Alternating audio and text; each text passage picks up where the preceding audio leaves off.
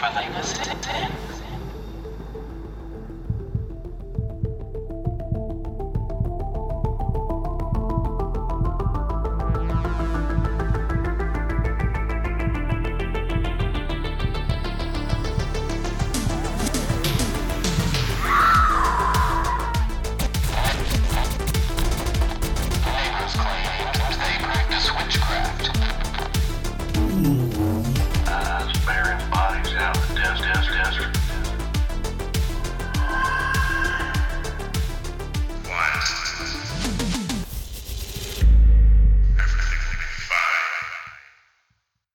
And welcome back to the Haunted Heart Podcast. The Haunted Heart Podcast with your hosts, Kenny and Katie.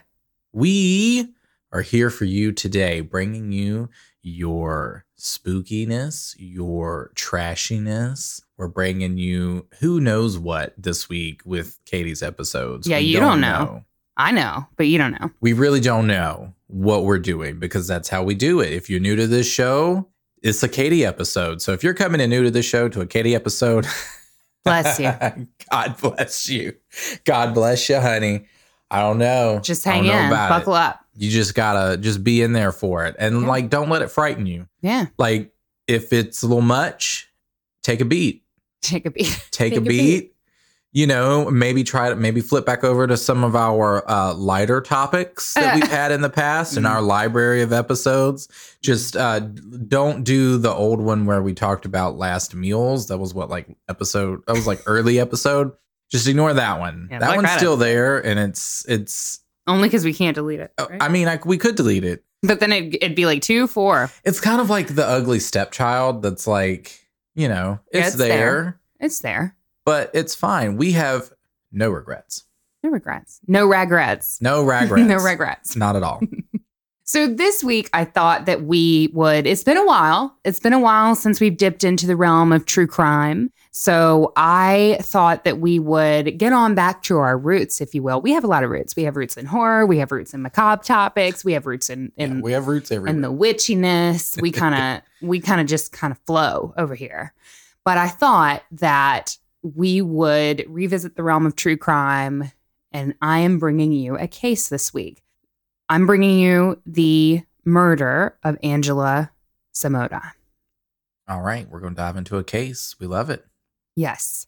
So, on the night of October 12th, 1984, 20-year-old Angela Marie Samota, or Angie, as she was called by family and friends, went out for a night on the town at the Texas State Fair.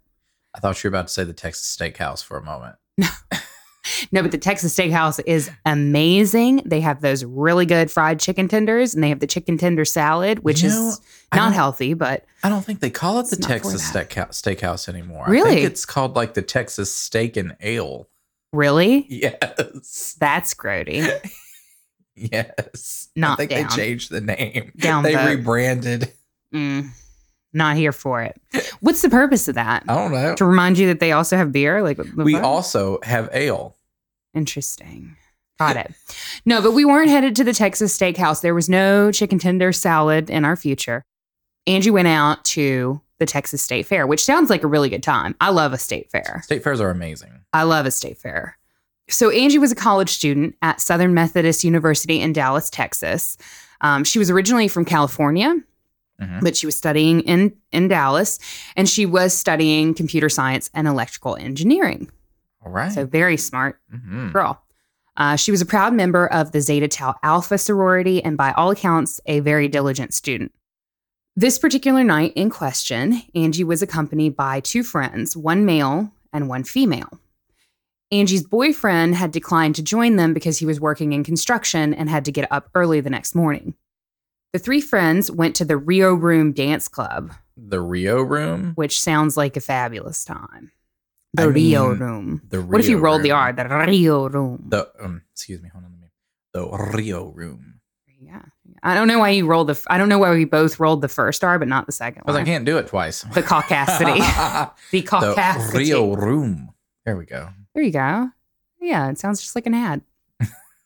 So anyway. I pictured neon palm trees. for some reason. I pictured like flamenco skirts for some reason, even though we're not in Miami. Like we're definitely in Texas.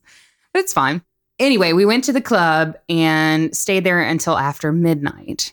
According to subsequent testimony of the male who accompanied the two girls, Angie was a social butterfly. She was, quote, going from table to table, talking to people, and she seemed like she, quote, knew everyone.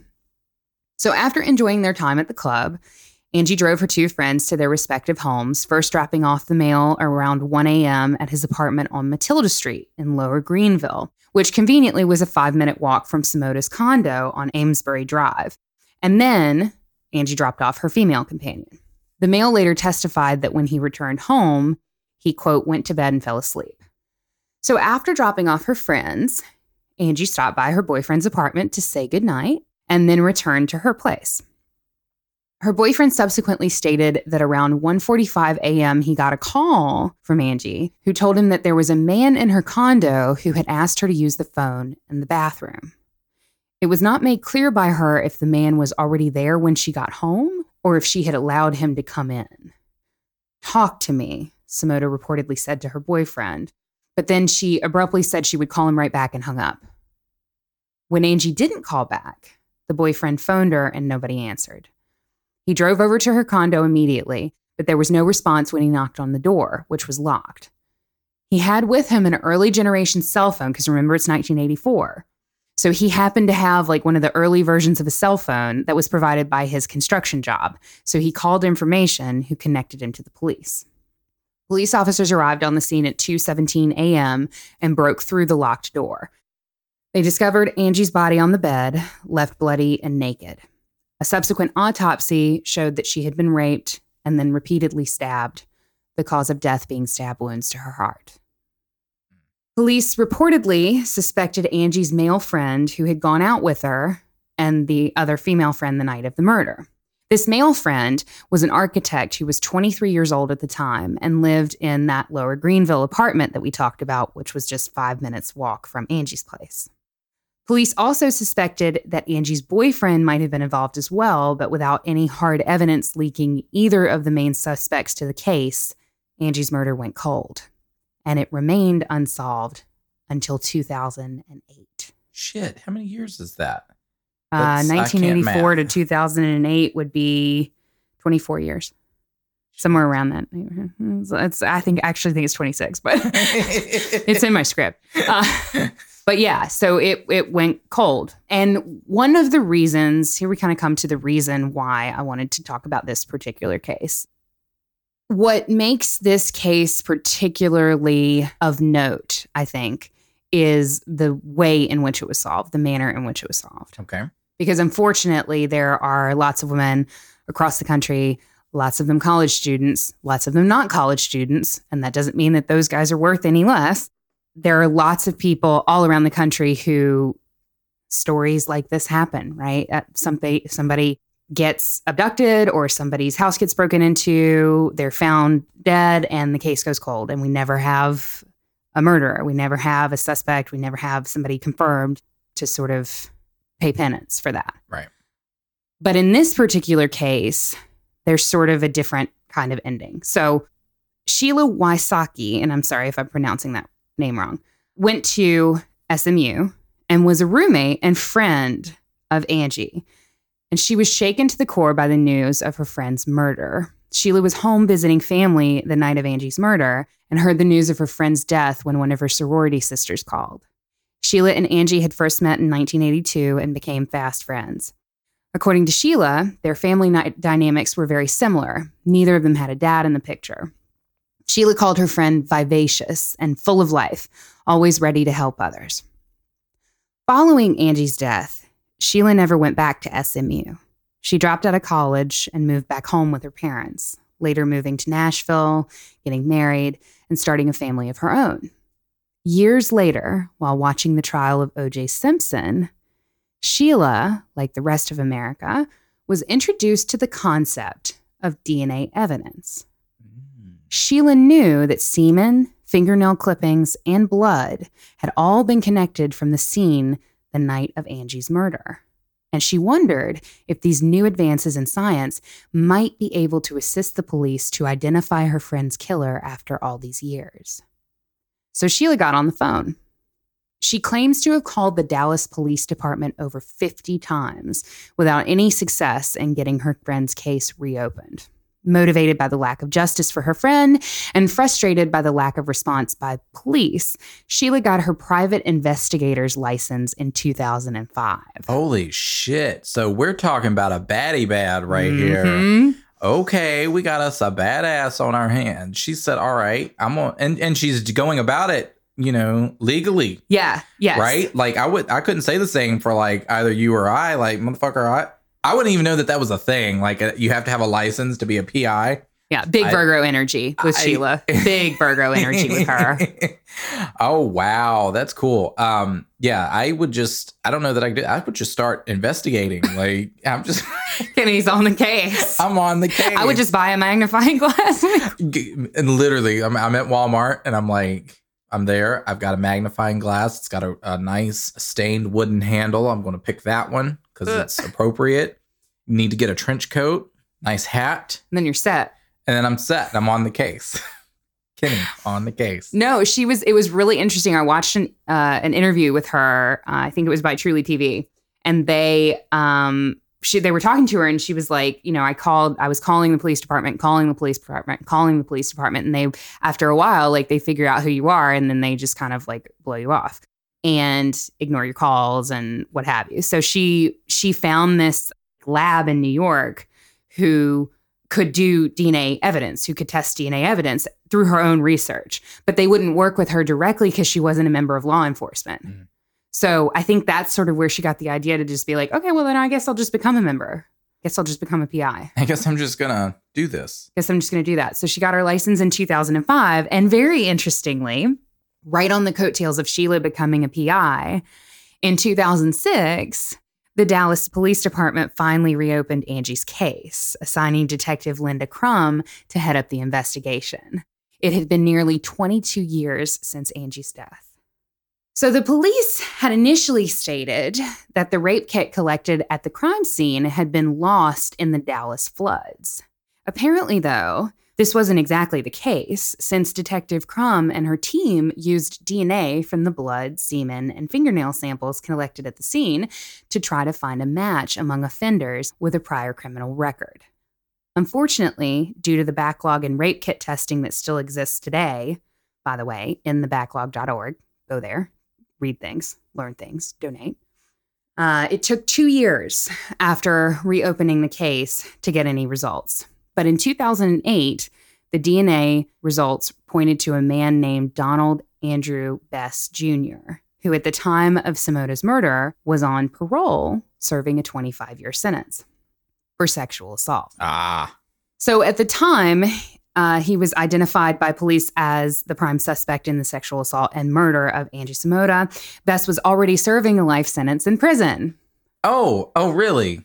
Was he now? Yeah. So born September 1st, 1948 in Jefferson County, Arkansas, Bess had previously been convicted in 1978 for aggravated sexual assault and aggravated kidnapping. He was sentenced to 25 years in prison and was out on parole by 1984, which is when the police alleged that he raped and murdered Angela Samota. In 1985, in a case unrelated to Samota's murder, Bess was sentenced in Harris County, Texas, to life imprisonment for 1 count of aggravated rape, 1 count of aggravated kidnapping, and 1 count of sexual assault. So this motherfucker was out like 1 year and then went right back in. Exactly. And then in 2008, DNA results from Angie Samota's crime scene linked back to him. Kenny, the detective here, suspicious. So the good thing is at this point, we're hunting fish in a barrel, right? So during Bess's trial in 2010, other women testified that they had also been raped by Bess. Apparently, this guy had a long history of it. His ex-wife testified that he abused her and their child during their marriage. They had married in 1969 and divorced 3 years later. On the basis of the DNA match, Bess was found guilty by a jury, and on June 8th, 2010, he received a death sentence. On March 6, 2013, the appeal filed by Bess was rejected, and the judgment of the trial court was affirmed. On August 13th, 2013, a certiorari petition was filed to the U.S. Supreme Court and denied on January 13th, 2014. In April of 2016, the Texas Court of Criminal Appeals refused a final appeal submitted by Bess, upholding the findings of the Dallas County Trial Court. Donald Bess Jr. remains on death row in Polunsky Prison with no execution date set. No execution date. No. As of, the writing of the research that I found. No date set. I mean, that's kind of a thing. Like, there's sort of a time frame to get to a sentencing in a trial in a particular case, because that's seen as like the closure, I guess, if there can be any closure in a case like this. But he basically, once somebody has been sentenced to death, it's not unusual for them to be on death row for years and years and years. I mean, potentially more than a decade, because there's just such a, I mean, I don't want to say backlog because that seems insensitive, but a backlog. No, and there's actually the website that you can go to that actually shows you who's next up to die. Really? Yeah. What website is that? Yeah, I think it's called like Next to Die or something like that .com. But it morbid. Yeah, no. It's like Next to Die or something like that, and it is it tells you the next inmate that's set to die on death row. Really? Yeah. That's terrifying. Oh, and it's actually was done by the Marshall Project, which we've talked about them, I believe. Oh, yeah. In a previous episode, but it's the so if you go onto the Marshall Project's website, marshallproject.org, they have a link for Next to Die, and it tells you like it's got, if you go on right now, it's got that the next person is which is really morbid. Richard Bernard Moore is scheduled to be executed in 12 days and 38 minutes. Jesus. Yeah. It's difficult, isn't it? Because there's somebody, I mean, like in this case, Donald Bess Jr., there's somebody who, like, in the trial court testimonies, and I didn't get into like the nitty gritty of it because it's very difficult to read court testimony from women that tell the same story over and over and over again. Right? He was violent. He was angry. His moods would like shift very quickly. He was very narcissistic. Like hearing that same story over and over again and thinking like, why wasn't this pattern exposed? Like, why wasn't this caught earlier? Why did all of these women, especially, Angela Samota, why did we get there? Right. In 1984, when there was a documented, I mean, his ex-wife, they got married in 1969, and she said he was violent. So it's clear that he had always been a violent history. Man. He had a rap of like, this was a pattern of behavior for him. Right. Did they say how did they meet? No, they didn't. So it for all that we know of the crime, it was kind of a random thing. He saw her coming home late and was around her apartment. And I don't know if he was there like when she got home and like asked her outside if he could use the phone and she let him in, or if he had broken in. There wasn't signs of like breaking and entering. So it seems like either he was there when she got home or shortly after he knocked on the door and she let him in to use the phone. Got it. But clearly she was uncomfortable as well because she called her boyfriend, right? Yeah. So it sort of leads you to believe that she sort of sensed that something was off as well. Yeah, that's the thing. I mean, she was like, for me personally, I'm just naturally suspicious of everyone. Yeah. So like when you have situations where people are being described as like a social butterfly. Yeah. Right. I feel like those types of people really see a lot of the good in people, positive or the good in people. Yeah. And don't really like expect for there to be a wolf in sheep's clothing. Right. So to speak. So it's hard because there's like I don't want to say like a naivety there, but it's a desire to help people. I mean, I think she was described by her friends as an altruistic type person. And I think she, like you said, saw the best in people and wanted to help. And this guy needed to make a call. And, he was potentially down on his luck and she was able to help. So why not and it makes it more difficult because, it wasn't during the era, I mean, her boyfriend had a cell phone because of his construction job, but like most people didn't have cell phones. Right. And if you wanted to talk on the phone, I mean, there wasn't even really, I don't think cordless house phones were around yet either. Like if you wanted to talk on the phone, you had to go to the wall and like get the phone off the wall and talk on that cord. Yeah. And like go around the corner and like, drag it around. Yes, my parents. The little rotary phone. Yeah. There was always a pencil there. I'm gonna tell you what. Yes. You always had a pencil or some sort of like, you had a little table with the phone, and there was always like a pad with some like, so you could like write your notes. Right. Take your notes. Take your notes.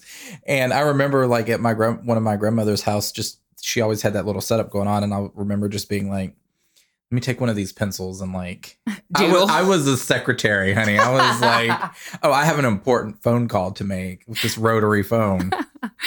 Yes. Yeah. And like the worst, nastiest, like smoker's wall, yellow colored beige that you could find. Our phone was peach colored. And I remember that it was right in the center of the house. And I would take the phone down and there would be like the stretchy cord, right? That would always get tangled. And I would go around to the basement door because the basement door was like sort of close by. And so I would stretch the cord out and then I would open the basement door and then pull the cord under the door and close it. Mm-hmm. And then I would sit on the top 2 stairs and like have conversations and shit. And I thought it was all secret and private, but it was like literally the middle of the house. Yeah. So I had a Mickey Mouse phone with a cord. Very cool. I had a burger phone. Before Disney became the tyrant that it is. Yeah, right. Yeah, but I mean, unfortunately, in this particular situation, the cord phone was not iconic. It was unfortunate because, you know, nowadays, if somebody needs a phone, we have cell phones, right? Right. They don't have to come in your house. Or, you know, if you still have a landline, some people do, you have a cordless phone that you can go and get and you can give it to them and they can stand outside the house and make whatever call it is that they need to make. But back then, that wasn't really an option. So if he was going to use the phone, he was coming in. Right. And yes, it's kind of like where you sort of hear people say that, like, if you go back to like the 70s when, you know, you had all, you know, these crazy like serial killers and whatnot, and people were, you know, used to leave their doors unlocked and stuff like that. And then now all of a sudden we're, you know, locking our doors and then all of this other stuff. So I think that it's unfortunate, but I think that when tragedy or something like that strikes, it just further builds a wall that we all put up, whether or not we realize it or not. Yeah. And as a trauma response, you know, I mean, you know, you start locking your doors because, you know, you're afraid of someone coming into your home, right? You're naturally suspicious of people because you don't trust as much as you used to or should. And then the people who really need help are seen as suspicious and don't get the help that they need because assholes like this take advantage of people who are good-hearted and just want to help. Right. And it turns on itself because even in situations where those who are naturally suspicious of other people's intentions, if they are in situations where they need help, you know, there's the potential that they could put themselves in further danger because they might, like for me, I'm not naturally someone who's going to go to someone for help. Like I could be broke down on the side of the road, but I'm not going to your house to like ask you I'm for just a phone. Live here now. This is where I'm going to be. You know, I'm going to go maybe walk to a convenience store or maybe I'm going to do something, but like I'm not about to go to your house because I know if I was in that situation, I'm not coming to the door for me. All right.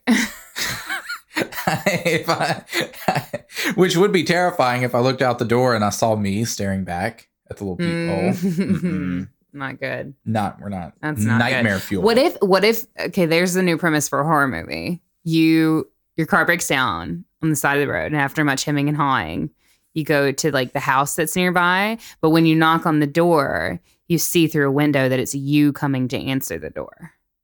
Fucking nightmare fuel.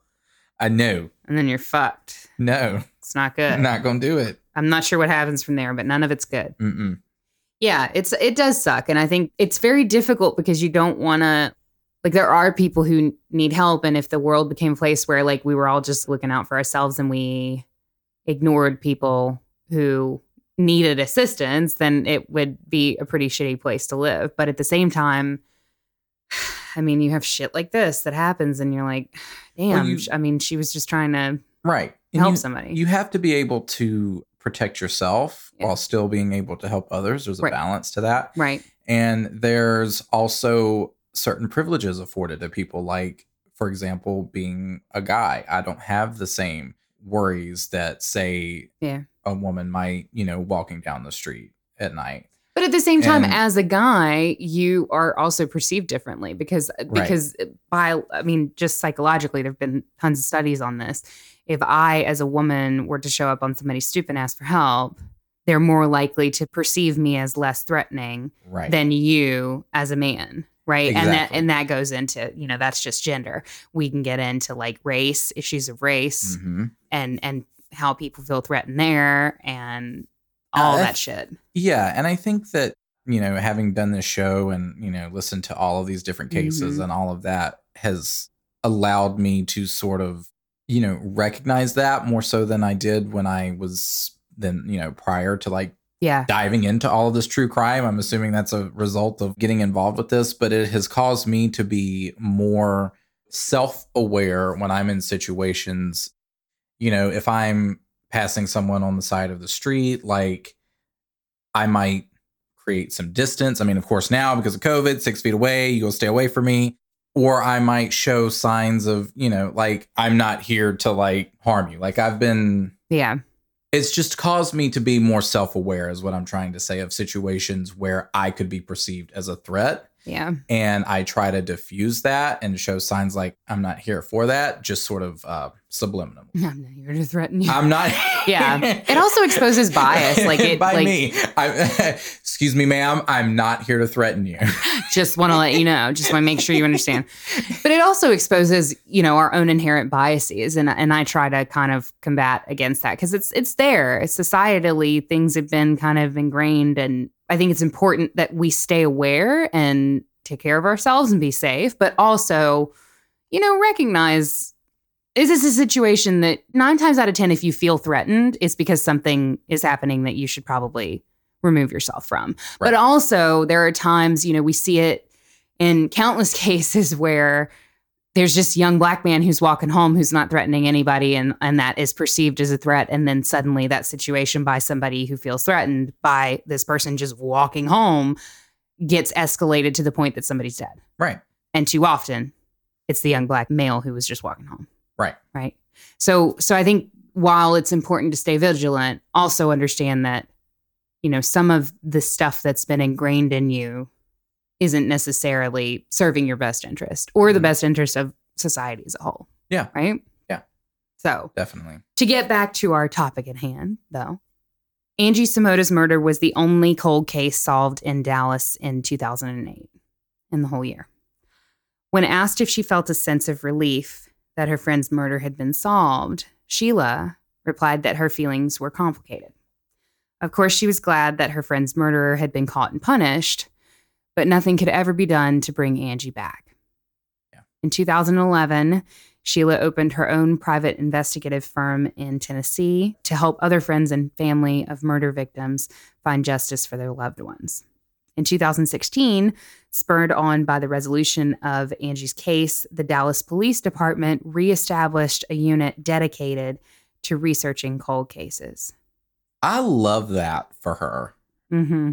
I love that she was able to take that and grow it into something that helps other people, that it became more than just her own personal connection to her reasonings for becoming a PI, and then sort of expanded that and became a resource for other people. I think that that's an important part of what we see in a lot of these cases. And a powerful part of that is when people can take, something like this and turn it on its head and use it to something that can help other people.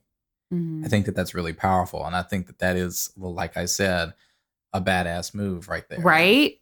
Love her. Such a badass. I'm a fan.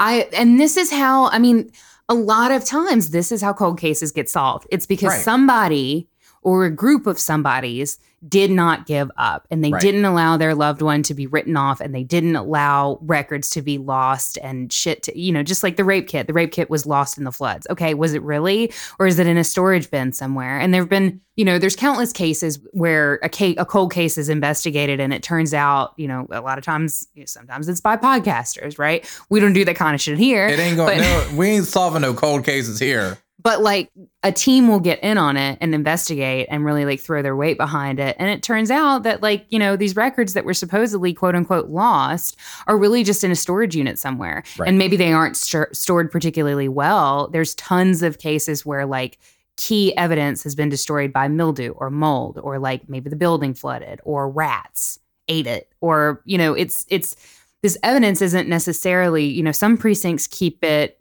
they prioritize that, and they keep evidence, stored safely and make sure that everything is kind of taken care of and temperature controlled and whatever. And then other precincts just kind of throw it into a fucking cardboard box and put it on a shelf. And from 1984 to 2006, a cardboard box isn't really going to cut it. Yeah. It's just persistency. The reason that I wanted to talk about this case is the fact that Sheila didn't give up. And she really put the pressure on police, but also, like you said, made it personal, and she put the pressure on herself and did what she needed to do to make sure that her friend's murderer was identified and punished. Yeah. Very cool. Applause for her. Applause. Yes, most definitely. Around for her. Around for her. Around. I mean, around. Buy a drink next time I'm in Nashville, girl. Tennessee, yes. We'll love see. to go to. Maybe we'll see you in 2021. Maybe. I don't plan on going to Tennessee now with the COVID. Maybe we'll see you in 2022. Shit, I don't plan on going anywhere. I mean, we'd love to see you sometime. I'd love it. I mean, eventually at some point. Good barbecue. Knows? Good barbecue down in Nashville. We got some listeners down in Nashville. Barbecue. The Nashville hot chicken. Got some spicy chicken going on up there. I'm into it. Love there. It. Not really up there for us. Over there. Over yonder. To the left. To the left somewhere. The map. Who knows? Past the mountains. Are there states there on the East Coast? Who knows? But yeah, so that is the story of the murder of Angela Samota. And yeah, it no longer a cold case. Solved.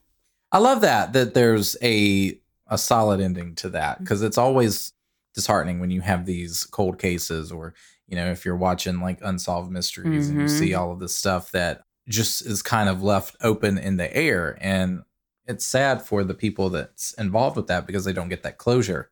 And there's so many cases like that. There's a lot of them are so many cases are not as fortunate, to have the circumstances or the drive behind it, because it's been so long or whatever. And it's tragic. And I'm just glad that we didn't end on. I'm glad that we got this, that she got justice, and that this was laid to bed.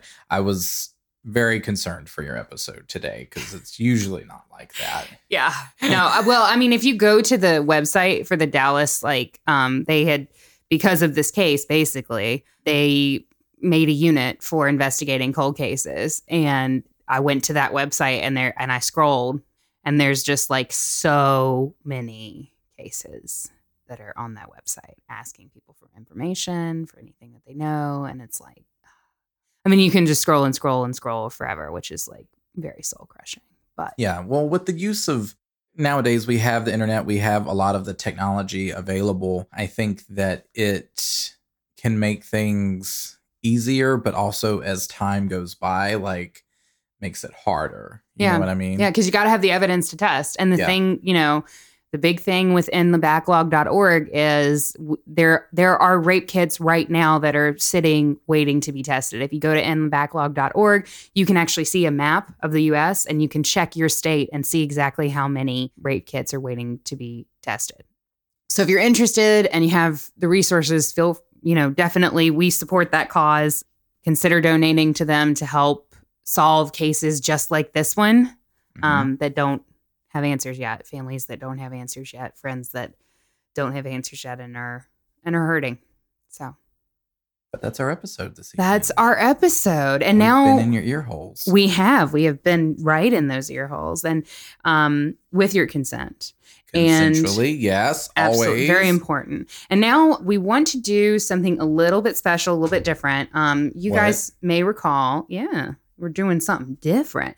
So it's been a while since we have acknowledged our patrons on the show, and we wanted to take a moment to say thank you to all of you guys. You may recall an episode from way back when we read everyone's names out. Everybody gets an invocation when they become a patron, but we just wanted to read everyone's names as a sort of like re-invocation, re-initiation, just a way to say thank you and to kind of acknowledge all of the people who help us bring you the show every week. Mm-hmm. So I will kick us off.